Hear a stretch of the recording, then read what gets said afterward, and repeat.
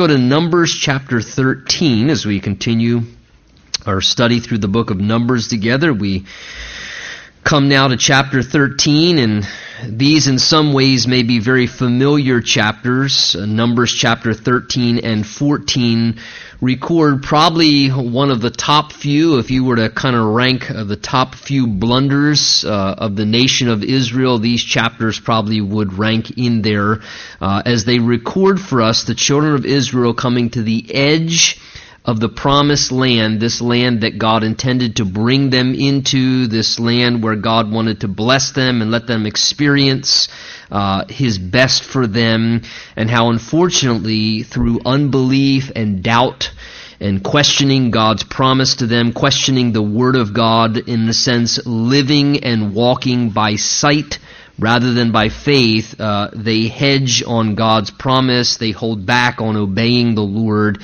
and quite a disaster ends up being the outcome as the result of that. Now, let me just say a thing or two on the front side of this as we go into these chapters. As the children of Israel, and again, the book of Numbers records the journey, the wandering and journeying through the wilderness on their way to the promised land. It's not until the book of Joshua that they actually literally do then enter into the promised land itself and begin to experience it and to possess it and to engage in the battles of the different people that are there, to make conquest of the land and take territory little by little that God wanted to give them. It's important to realize when you look at the promised land in the Scripture, that really is intended to be a type of the life lived in the Spirit for us as a Christian. Sometimes we listen to some old hymns maybe that were written, and some people even have a perspective that the Canaan land, the promised land, is a type or a picture of heaven. I don't think that that's accurate. I mean, just if you step back from a surface point of view, when you think of the Canaan land or the promised land they go into, there are enemies there. There are lots of battles that they have to fight. There are victories and defeats. There are all kinds of difficulties and hassles that they have to deal with. And that in and of itself right there tells me, I sure hope heaven ain't like that. I'm hoping that when we get to heaven, there's a cessation of battles. There are no more enemies to deal with. That it's a place of what God intended the eternal bliss and describes it to be in the New Testament is going to be like. So what the land of Canaan pictures, and going in and experiencing the land of Canaan that God promised to them, is a picture of the life lived in the Spirit as a believer.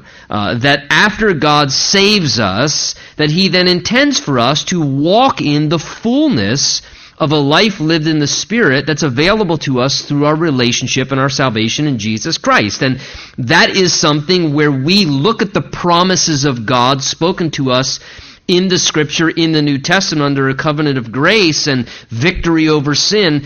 But that's a process whereby we gradually make conquests. The Lord, by His Spirit, helps us to gain a little bit of territory each step of the way, and we fight battles against our sin nature and struggles, and there are enemies, and there's spiritual opposition and warfare. But little by little, hopefully, we take more territory, and we're beginning to experience that land flowing with milk and honey, as it were, spiritually in our lives, where we inherit the blessings of God and the promises of God that are intended for us, like Ephesians 1 describes, that we have been blessed with every spiritual blessing in Christ Jesus in heavenly places. But once we're saved, it's then a progressive step towards that as we enter into that and begin to actually inherit those things by faith and experience them. So just important to realize that from a typology perspective, that entering into the promised land is a picture of entering into the life walked out and lived in the Spirit after we've been redeemed and after we have been saved. Now, as well as they're going into the promised land here, you'll see that the key protocol and issue of that is a life of faith. It's faith that allows them to inherit what God has already promised to them. Didn't mean it would be easy. Didn't mean there'd be an absence of conflicts and giants to deal with and things to overcome. But those things would be received by faith. It was God's promise to them, and they by faith would inherit those things. Again, it's even interesting when we think about it, and I'm going to rapid trail here and not actually we're going to get to the text, I promise. If you think about who ultimately takes them into the actual promised land itself, you can answer out loud. Go for it. Joshua, right? Moses doesn't take them into the promised land. What does Moses represent? Moses represents the law. Joshua, whose name literally means Jehovah is salvation, which is a variation of Yeshua, Jesus, from a New Testament perspective. Joshua is the one, just how it happens to work out circumstantially, who takes them into the promised land. Moses does not, because we cannot experience the life of the Spirit by the law.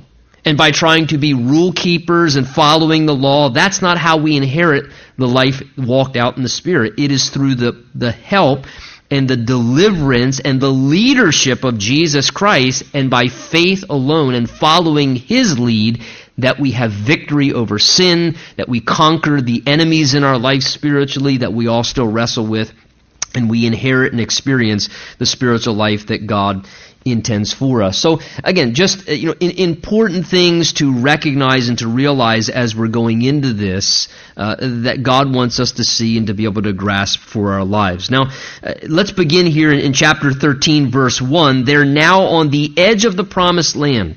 God's redeemed them out of Egypt. They've spent 2 years sort of going through a process where they received instruction about how to worship God, the instructions for the tabernacle, the sacrificial system, the appointment of the priesthood. God's been preparing the people. They've seen miracle after miracle of God's provision and God's power for them, and they're now there right on the edge. They're on the edge of the promised land in what we know as Kadesh Barnea. And it's at this point, chapter 13, verse 1, it says, "The Lord then spoke to Moses, saying, Send men to spy out the land of Canaan, which I am giving to the children of Israel. From each tribe of their fathers you shall send a man, every one a leader among them." So Moses sent them from the wilderness of Paran according to the command of the Lord, all of the men who were heads of the children of Israel. So it's at this point they're on the edge of the promised land itself, and now this command comes to send out a group of 12 men, one representative leader from each of the 12 tribes of Israel. It says to go in and to spy out the land of Canaan. God reminds them, I have it circled in my Bible, God says, which I am giving to the children of Israel. So He says, look, I'm just asking you, go ahead, go and observe, go and preview, go and search out and look through what I have already given to you. I'm not asking you to go look at it from the perspective of, I wonder what territory God will give us and I wonder what territory God won't. God says, no, I'm giving it all to you. It's a gift from me. I've provided it for you. It's available to you. It's given to you. I'm the one that will give it to you. And He's just here at this point allowing them to have opportunity to go in and to sort of survey the land and to look through the land. Now, just something by way of sort of a little bit of insight and connection to this, just to point out to you, you don't have to turn there. Let me just read to you from Deuteronomy chapter 1, which is 38 years later, fast forward, after they wander in the wilderness for their 4 decades because of their unbelief, as they're then on the edge of the land again, ready to go in, and Moses is then rehearsing their history in the book of Deuteronomy with them. Deuteronomy 1, verse 20, Moses says, "And I said to you, you've come to the mountains of the Amorites, which the Lord your God is giving to us. Look, the Lord your God has set the land before you. Go up and possess it, as the Lord your God of your fathers has spoken to you. Do not fear, nor be discouraged." And every one of you came near to me and said, "Let us send men before us, and let them search out the land for us, and bring back word of us, by way of which we should go up, and of the cities into which we shall come." And Moses said, "The plan pleased me well, so I took 12 of your men, 1 man from each tribe, and then, of course, appointed them." Now, I bring that to your attention to just allow you to see that somehow in connection to this, it actually seems, the Scripture gives commentary on Scripture, that the idea to go and spy out the land really originally wasn't God's. It was the people's. God had already told them that he was giving the land. He's told them he's going to give them the land how many times now, from Genesis 1:1 to the point where we're at in the Old Testament as we study through it. When God first spoke to Moses at the burning bush, back in Exodus chapter 3, here was this failed man who had made a mistake, and God reaches out and reveals himself to this man, Moses, who was a failure at that point in his life, and says to him, Moses, I've heard the cries of my people in bondage, and I am sending you to them, and you're going to deliver them out of that land that they're in bondage and slavery, and you're going to bring them into a good and large and spacious land, a land flowing with milk and honey. So this was a part of his original call and message to go to the children of Israel with from the first day he showed up on the scene as God's anointed deliverer sent to them to bring them out of that bondage and ultimately bring them in this land. So they've always known that God would give them this land. They've always known there were going to be enemies and giants, and God knew everything about the land. So it was the people's idea to send in spies to go and survey the land. Now the question becomes this, and again, commentators speculate, there could be some truth to it, maybe some conjecture, that potentially, maybe it was a good idea from a military, logistical standpoint to say, hey, well, let's go up and kind of survey it and check it out. And that might have made sense with human reasoning. Maybe that seemed good for logistics and maneuvering.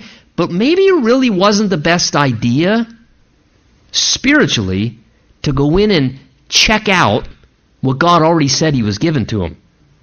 Because it doesn't seem like it worked out too well, if you follow the course of the story, that they went in and they checked out the land. It seemed that checking out the land, unfortunately, ultimately caused the greater majority of the people to check out on God's promise and believing what God had said. Maybe it would have been better to just take God at his word and to not suggest, hey, why don't we go check out what God said he's going to do? Why don't we go test and preview and see if maybe this is really legitimate and get a better and see, this is like us sometimes. God tells us something that's a truth in his word, a promise in his word, but rather than just take God at his word and walk it out in faith and let God do what God said he's going to do, we kind of want to test it a little bit, and we test it with an escape clause in the process. And we want to test it and go kind of check it out so that we can survey and say, okay, well, I just want to make sure that if that's what God's going to do, well, I need to be familiar with it because I need to know what's going to happen here and there and how it's going to happen. And I want to just make sure I also check the escape routes, and just in case God doesn't come through, I want to make sure I keep a little extra in the account, or I set up an escape hatch over here and there. And so I just bring this to our attention because originally it seems it was the people's idea. And Moses somehow, we could say, agreed with it. Maybe they pressured him, whatever. He conceded to it. And ultimately, it seems that God conceded to it, and we saw in our study last time that sometimes if we push and badger and pressure God, sometimes God will concede and say, okay, if that's what you want, remember the chapter last time we looked at? You want meat? You can have meat. You can have meat till it comes out your nostrils. And so sometimes God will make a concession within his sovereign will and plan of things. And so here God allows them to send in the spies, and now we see God directing, okay, Moses, if that's what they want to do, then send men to spy out the land, send 12 men, this is what you do, but remind them, this is the land I'm giving to them. Remind them when they go in. Look, you can go look at the topography. You want to go see the topography? Go look at the topography. Do you want to go check where this is and that is and see the different cities and preview it? That's fine, let them do that, but let them know all they're doing is seeing what I am already giving to them. So at this point now, they assemble these 12 men to send them in and to survey the land as representatives for the people. Verse 4 now gives us the names of those 12 men. It says, of the tribe of Reuben, Shemua, the son of Zachar, went. From the tribe of Simeon, it was Shaphat, the son of Huri. Verse 6, from the tribe of Judah, and take note of this one, you should circle verse 6 or make a note there, Caleb, the son of Jephunneh. Of course, he becomes a critical individual out of this 12. From the tribe of Issachar, verse 7, was Igal. Verse 8, from the tribe of Ephraim was Hoshea, the son of Nun, who ultimately is another name for Joshua. We'll see. It's told us directly down in verse 16. So Joshua and Caleb, they become the two important figures out of this group of 12. From the tribe of Benjamin, it was Palti. And from Zebulun, it was Gadiel. Verse 11, from Joseph, that is the tribe of Manasseh, Gadi, the son of Suzi. The tribe of Dan, Amiel. Verse 13, from the tribe of Asher was Sether, the son of Michael. Verse 14, from the tribe of Naphtali was Nabi, the son of Vosphi. And from the tribe of Gad, we're going to give up on those. You don't know if I'm pronouncing them right anyway. I hope there's no Hebrew scholars in the house. Verse 16, these are the names of the men of Moses, who Moses sent to spy out the land. And Moses, there's our commentary, called Hoshea, who we read up earlier, the son of Nun, Joshua. So Moses actually changed Hoshea's name to Joshua. Hoshea is a term that means salvation. Joshua or Hoshea, that you add that, you're putting the name of Jehovah or Yahweh on the front of it, which then means Jehovah is salvation or Yahweh is salvation. So very interesting, as I said, that ultimately becomes the name that Moses gives to Hoshea, who becomes Joshua, his assistant as we know him, and the one who then is Moses' successor and the one who actually does what? Takes them into the land and brings them in to inherit the promises of God, and that picture again of the life of the Spirit. And again, you might want to, if you're a note taker, especially writing your notes or writing your Bible here, Hebrews chapter 3 and chapter 4, because there the commentary in Hebrews shows how these things, typology-wise, picture what you and I are now to be experiencing spiritually in Christ. How there was a rest for the people of God that Joshua didn't bring them into, that ultimately our Joshua, Jesus Christ, can bring us into as Christians. And the illustration is used there, referring back to these stories, how we should not harden our hearts in unbelief, and that we need to mingle together faith with the Word of God to be able to enter into the spiritual rest that God has for us as Christians, to experience that life in the Spirit and the rest, the sabbatic spiritual rest that God wants us to have in our souls as we trust Him by grace and live by faith in the promises and the truths of God. So, chapters that give somewhat some commentary and reflection on this. So these 12 individuals are now being sent into the land. Verse 17 says, then Moses sent them to spy out the land of Canaan, and said to them, go up this way into the south. So they head up from the southern border, up into the mountains, and see what the land is like. He says, find out whether the people who dwell in it are strong or weak, whether they're few or many, so you can survey the different populations, whether the land they dwell in is a good or bad, whether the cities they inhabit are like camps or like strongholds. The idea is, strong fortified cities with walls around them. Whether the land is rich or poor, whether there are forests there or not. And he says to them, be of good courage. No doubt probably the Spirit of God was prompting him. And isn't it interesting, I have to say this, it's almost as if God knows what's coming around the corner. Because before they even leave, God knows exactly what they're going to struggle with. So I just can't help but to think those 4 words there are prophetic. Be of good courage. Because God says, I know where you're going. And so he says, I want to tell you in advance, be of good courage. Don't you get discouraged, because I know you're going to get afraid. As soon as I know what you're going to struggle with is you're going to struggle with fear. As you take the path down that road, as you go that direction, God knows in advance, I know that when you see what you're going to see with your eyes and you begin to experience certain things, as you walk down that course that you're heading into, I know you're going to get afraid. And I know there are going to be things that are going to intimidate you, make you nervous, begin to make you doubt, cause you to become discouraged. So in advance, he says, don't you be afraid.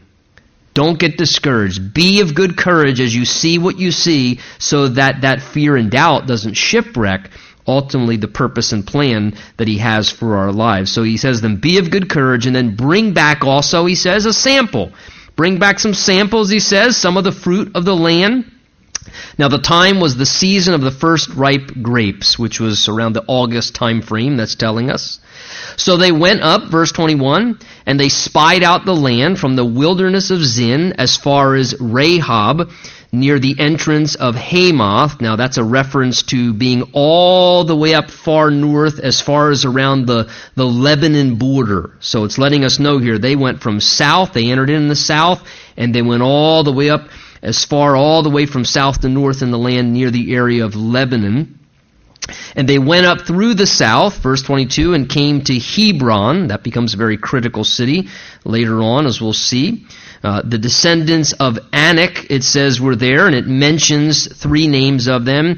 In verse 22, Ahaman, Shishai, and Talmai. These were the descendants of Anak that were there, and that's a reference we'll see later in the chapter to those who were giants. These were descendants, the descendants of Anak were those who were extremely tall, genetically, it seems, historically, somewhere between men around anywhere from 9 to 13 feet tall.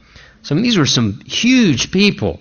The NBA would have loved to get a contract with some of these guys, I'll tell you, if they would have been able to get a hold of them back in that day. But just a reference to some of the large people that were there in the land. They saw these three sons, anyway. And keep notice here, they see three giants.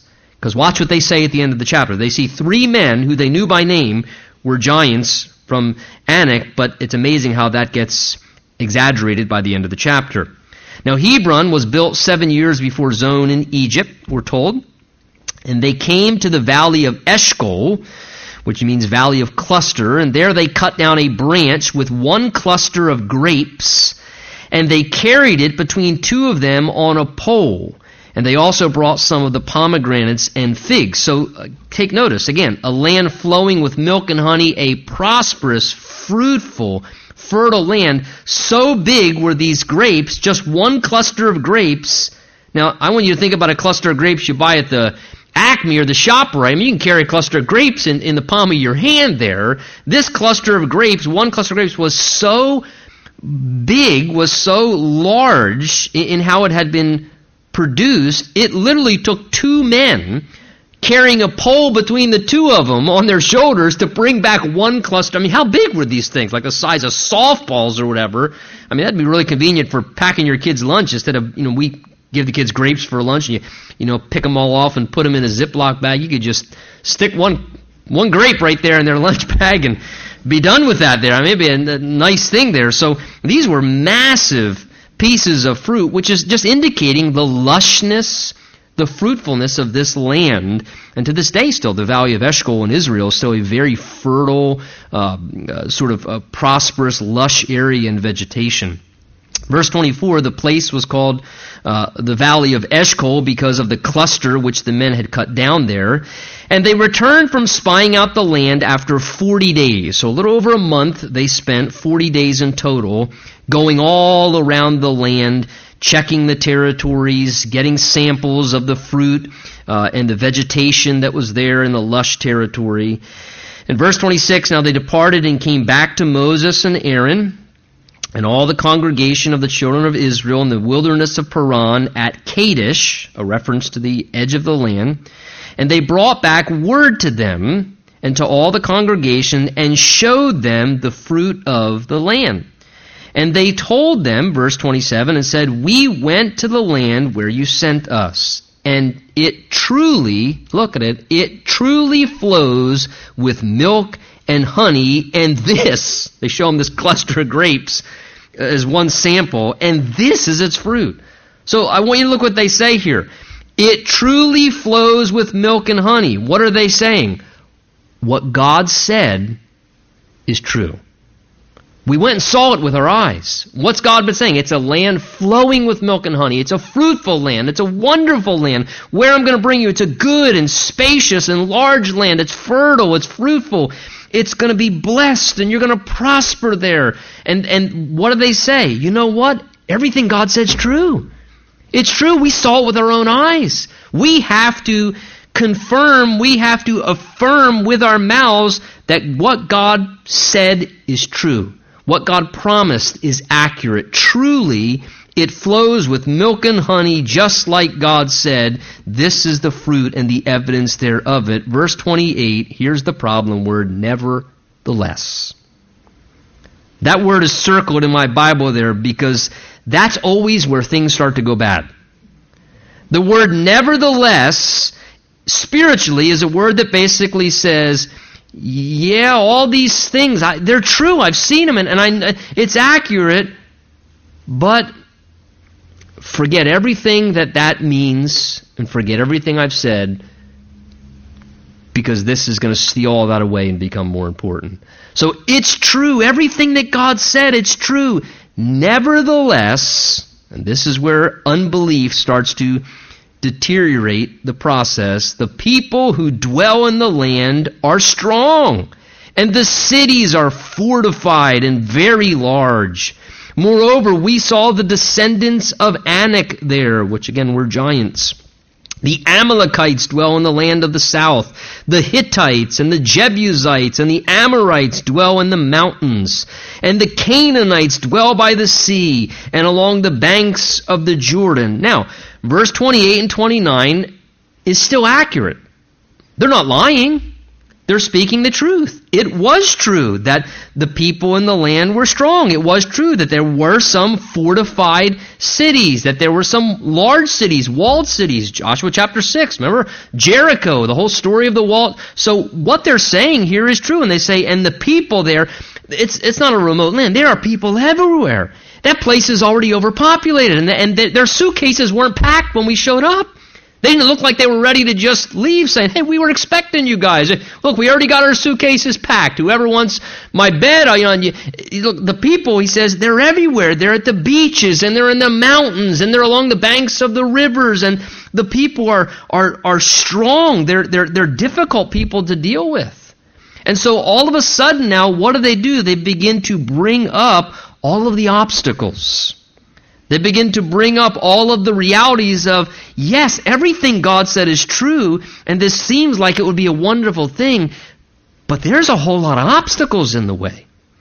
There's a lot of big things that we would have to overcome to experience what God says He has in store for us.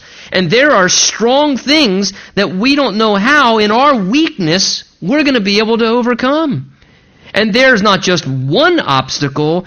There's all kinds of obstacles. In fact, everywhere we turn, there's obstacles at the beach. There's obstacles in the mountains. There's obstacles everywhere we turn. There's something to deal with. And they say, therefore, even though what God has said is true, nevertheless, there are all these things that are dwelling there, and they're entrenched, and we don't know how we're going to overcome these problems and challenges and difficulties. And see, that's what the spirit of unbelief does inside of the heart of a human being. Unbelief says, yeah, I know God's word says. Nevertheless, there's these issues. And there's these deeply entrenched problems that have just dwelt there in my life forever. And not just, there are so many obstacles that just would make that impossible. I understand what God's Word says, and maybe that works for some people. But you don't know, you're not looking at the same landscape I'm looking at here in my life.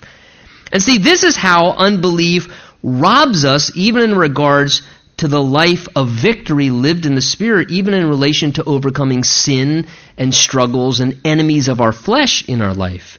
Where God's Word says, sin shall no longer have dominion over you. And God's Word gives us promises to have power and victory over sin, and tells us that we can walk in the Spirit and not gratify the lusts of our flesh. And that sin no longer has dominion over us, and that we're not to let sin reign in our mortal body, but that we can have victory over it, and we can overcome and be set free and experience the liberty and the power and deliverance of Jesus Christ. And the Bible promises us, the Scripture tells us this, and we say, okay, that's true. And God promises that, and He declares it. Nevertheless, you don't understand. I have had this deeply entrenched problem for so long, and it's like a strong, fortified city, and it's been there forever. And there's just no way. That's just the obstacles. And unbelief begins to cause us to look at obstacles and to believe that because that obstacle's there, or how many hindrances there may be or challenges there may be to experiencing victory over sin or overcoming some area of the flesh, that somehow it's just not possible. And it causes us to begin to doubt that God's power and God's promise can come to pass because of what we see with our eyes.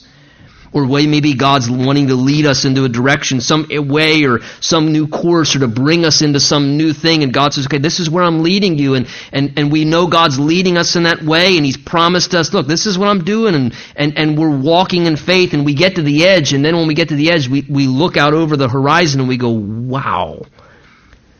There's a lot of giants and obstacles to overcome if you're telling me that you're taking me from here to here. How's that going to happen? And unbelief begins to cause us to wrestle in our hearts. And this is what the people are beginning to do now. They're giving report, and the report starts to turn south because of what I call the thief of unbelief. And that's what unbelief does. It robs us. It's a thief. It's the thief of unbelief. I really believe that, it's almost like there's this invisible sniper spiritually that exists in the ranks of the church that is just picking people off among the Christian body with unbelief. And there's this invisible sniper who just perches himself up where he does, and maybe in the corner of sanctuaries or among the assembly of God, and he just silently and slowly just picks people off and robs the life of Christians by the evil heart of unbelief. This is why I told you to read Romans chapter 3 and 4 with these chapters, because there, the Bible actually says that. Don't let yourself be robbed because of an evil heart of unbelief. That's a strong term. An evil heart? Unbelief. I just doubt and God says it's evil. God says unbelief is evil. Why? Because it robs you. It robs you because it makes you find justification or reason to live like a victim, maybe being dominated or ruled by some sin or some struggle in the flesh that you don't have to live in bondage to, because Jesus can give you victory over. Again, whether that's some life-dominating habit or whether that's some root of bitterness that arises in your heart and you just can't let go and forgive something, or whether it's an anger issue, and whatever it may be. And unbelief and not taking God at the promise of His Word is true, that God has the power through the promise of what He said to us to do and give to us whatever He says to us. Unbelief can rob us of that. And it can cause us to look at the obstacles instead of looking at the God who said that those obstacles don't matter because of what I'm able to do. So verse 30 here, notice, it's almost as if you see a wrestling between the flesh and the spirit, because look what happens in verse 30. Now here's the voice of the voice of faith, the voice of the Spirit who wants us to believe. It comes through the mouth of Caleb in our story. Verse 30, then Caleb quieted the people before Moses. He interrupts and he says, wait a minute here. Let us go up at once and take possession of it, for we are well able to overcome it. So Caleb pipes in, this man ultimately who took the stand of faith with Joshua, we'll see as our chapters unfold here, and he says, look, the men who've gone up with him, they want to say we're not able to go up, but his simple, look, let's go up. He says, let's go for it. What did he remember? He remembered one thing. God said He'll give it to us. Look, he saw the same thing as everybody else among the group of spies. He saw all the same obstacles. He saw all the same realities. It wasn't as if he was just a dreamer. Well, did you miss that one section there, Caleb? Did you miss those giants? Did you not see those walls? He saw all the same stuff. But what he did do is he saw obstacles as insignificant because his greater focus wasn't upon what he saw with his eyes, but his greater focus was upon God. And he believed that God was credible. And he just believed in his heart, look, yeah, I saw the walls. I saw all the same giants. But God said He gave it to us. God said it belongs to us. And I think that God's a little bit taller than that giant, at least by a foot or so. I think he's a little bit stronger than even the strongest warriors and fortresses. And so he says, look, let's go for it. Let's not overthink this. Let's not get ourselves caught up in trying to analyze too much. Let's rush in on it, man. Let's do it. Let's step forward in faith. Let's take God at his word and take possession of what God has promised and inherit the blessings and promises of God. He says we're able to overcome it. Why? Not in their own strength, but because God had said that they could overcome and that God would give it to them. So he speaks with a voice of faith. And again, it's interesting to see that comparison, because when we go through experiences like this, and as we're walking out even our own spiritual life, that, I don't know about you, but that's always what happens to me. I always have both going on. There's the voice of unbelief, like this first group of the spies who were pointing out all the obstacles and hindrances and the reasons why it can't, and nevertheless, and but nevertheless, you got it.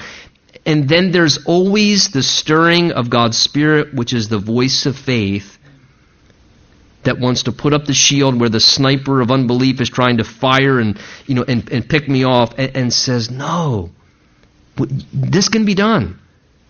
What does the Bible say? With God, nothing is impossible. Jesus also said, with God, all things are possible. The key hinge there is the words, with God. A lot of things are impossible without God. Nothing, from what I've discovered in my life, seems to be possible apart from God. But with God, that changes everything. If God is in it and God is with us, that completely changes everything, no matter how big the obstacles, the financial hurdles, the problems, the struggles with the flesh, the difficulty that just seems like it's just impossible to overcome. It makes all the difference when the Lord is with us. But verse 31, again, you see the battle. The flesh and the spirit, they wrestle against one another. Verse 31, but the men who had gone up with him said, no, we are not able to go up against the people, for they are stronger than we. Again, that's accurate. That's accurate. It's okay to admit we're not able, they're stronger than us, but the next statement should be, however, our God will fight for us. Our God is stronger than them. Well, they're way stronger than us. Listen, I'm not into, I don't know if you're supposed to say that word in the pulpit, so I won't say that word. What's the word? Like this spiritual bravado. Let me use that word. Maybe that's safe. That thinks, I'll take on the devil. I remember one time listening to a speaker on Christian television one time that made this statement. I just happened to be flipping through the channels and said something along the lines of, when I get up in the morning, I want the devil to tremble. And I'm thinking, are you joking me? When I get up in the morning, I think the devil chuckles, but I don't think he trembles. And I'd rather, when I get up in the morning, I don't want him to know I'm awake. I don't want him to tremble. I'm hoping he takes it all until 5 p.m. to even knows I'm awake yet, so that he doesn't hassle me or bother me at all. I'm no match for the devil or his demons. Jesus is stronger. And so there's nothing a matter with admitting the people are stronger than us, but the follow-up to that must be, but our God is stronger. He who is in us is greater than he who's in this world. And because our God is with us, but see, when we forget that and we don't pay attention to that, we just in unbelief shrink back and say, we're not able. We're just not able. They're too strong. Verse 32, and they gave the children of Israel a bad report of the land, which they had spied out, saying, the land through which we have gone as spies is a land that devours its inhabitants. In other words, look, you go into that land, everybody that goes in there gets destroyed. How do you know that? You've never been You just went and lived there for a couple of weeks. On how can you say everybody that goes in there gets devoured and destroyed? Everybody who goes, if you go in there, you're going to get eaten up. You're going to get devoured. They'll devour anybody who comes into that land. And all the people whom we saw in the land are men of great stature. There we saw the giants, the descendants of Anak, and we were like grasshoppers in our own sight. And so we were in their sight. In other words, we were like little grasshoppers. They're giants. They'll just crush us like a bug. They'll just step on us like a bug, just to obliterate and destroy us. Now, again, I want you to notice this is a symptom of what unbelief does in our human hearts. Do you see what's happening? They're exaggerating the problem. I mean, look what they're saying. That land devours all of its inhabitants. And they say here, verse 32, all the people we saw are men of great stature, like those giants. Wait a minute. How many people did they see that were giants we read earlier? 3. Now they're saying, everybody's a giant. They're all giants. See, and we know this because this is how we argue, at least as married couples do. You know, your spouse does something one time. You always do this. How come every time this happens, right? This is the exaggeration of the flesh.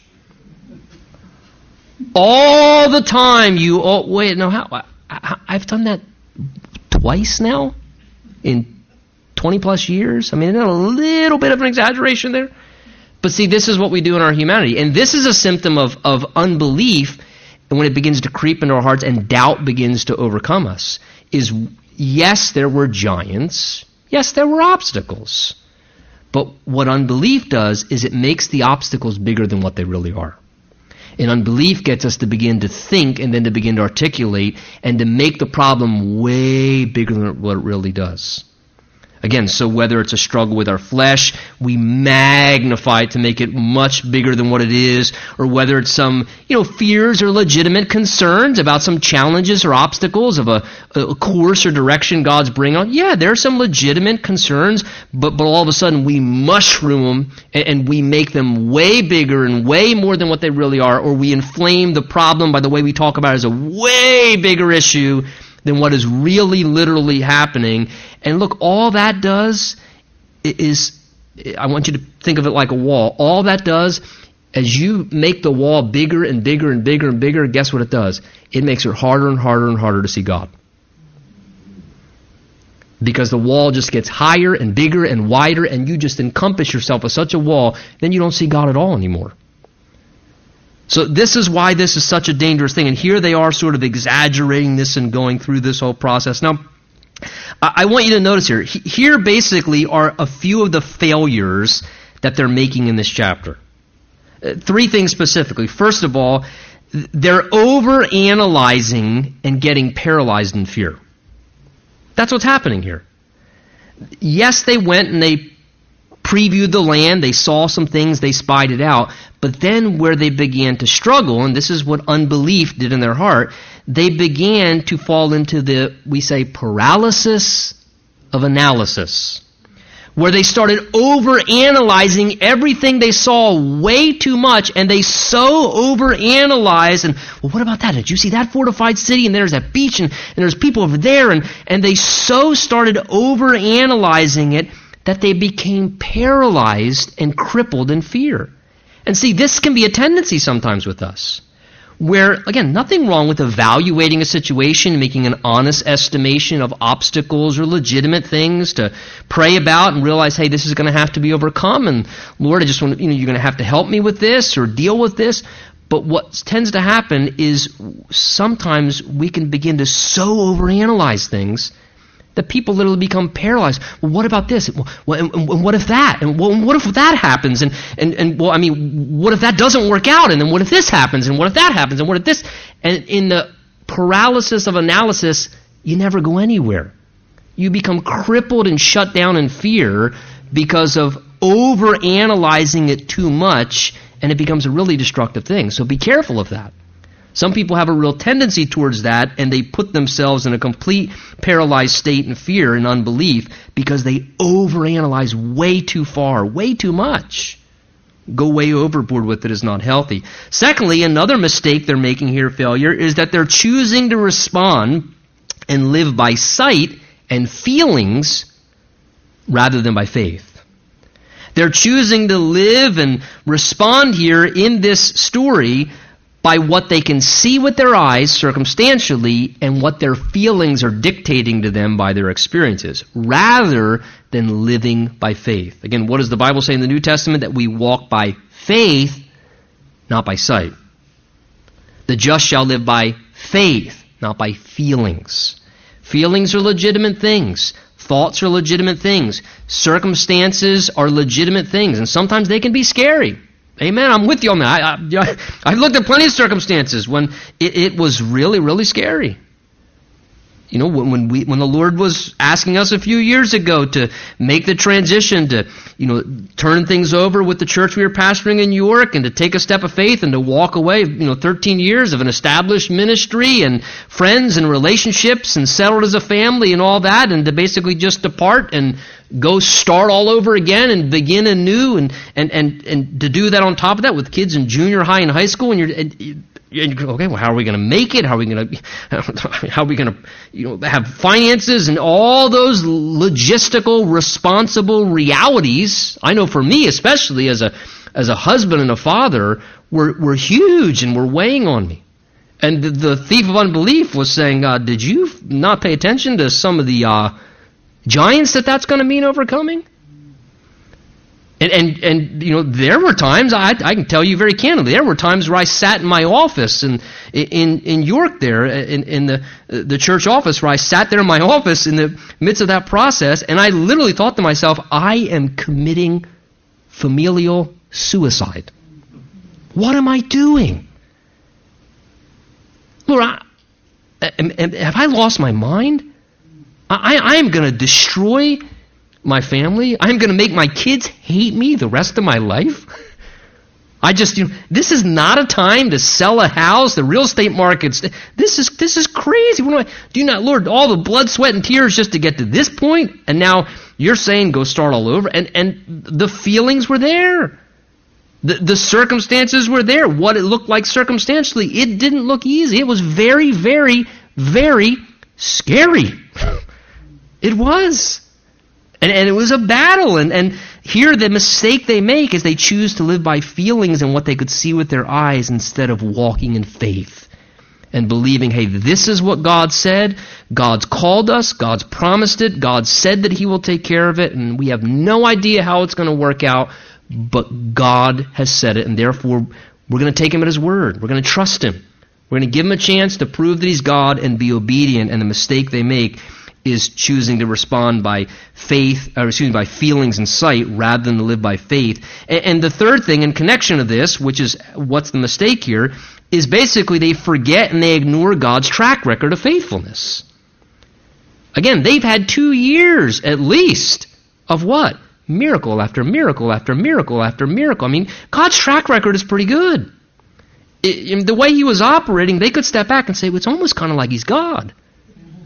I mean, He's parting Red Seas and bringing plagues on our enemies and making food fall from the sky. And when we come to a bitter water source, we throw a stick in and then it becomes like sweet sugar water or Kool-Aid. We're drinking water out of stagnant ponds that's healthy for us now. And I mean, God's doing miracle after miracle, and they forget and ignore God's track record and His promise to them. And instead, in the present moment, they kind of just put that out of their memory banks, and they're responding instead as if somehow God hasn't established His credibility.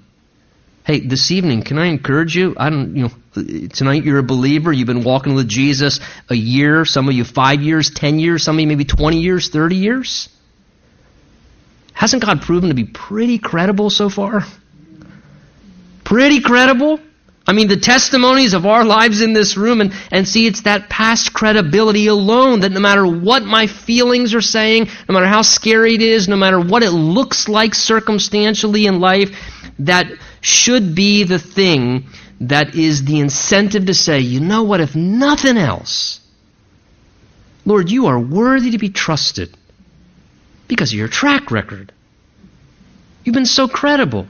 And Lord, I would dishonor you greatly to not believe you and that you're able to do this and Lord, it would be a mockery to your credibility. And that's why the Lord is so disheartened and upset as the chapter goes on, because it was an affront to His credibility that they wouldn't believe Him and that they doubted Him. Turn with me to Isaiah chapter 40. We're going to end here and just be finished with this chapter this evening. We'll do chapter 14 next week, I think, is what we'll do. Isaiah 40,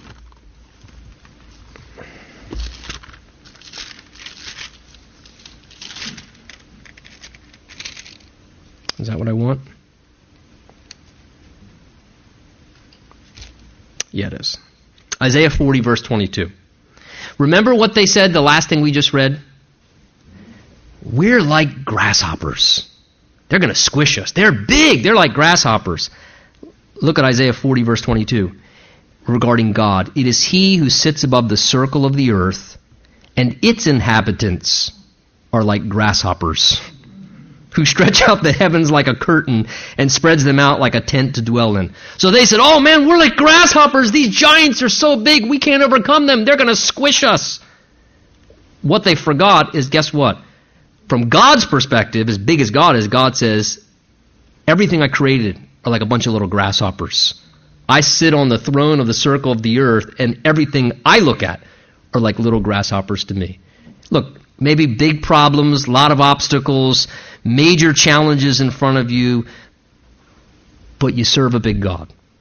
We serve a really big God, and that's our reliance in those moments when we come to these crossroads and have to choose faith or unbelief. Let's stand together. We'll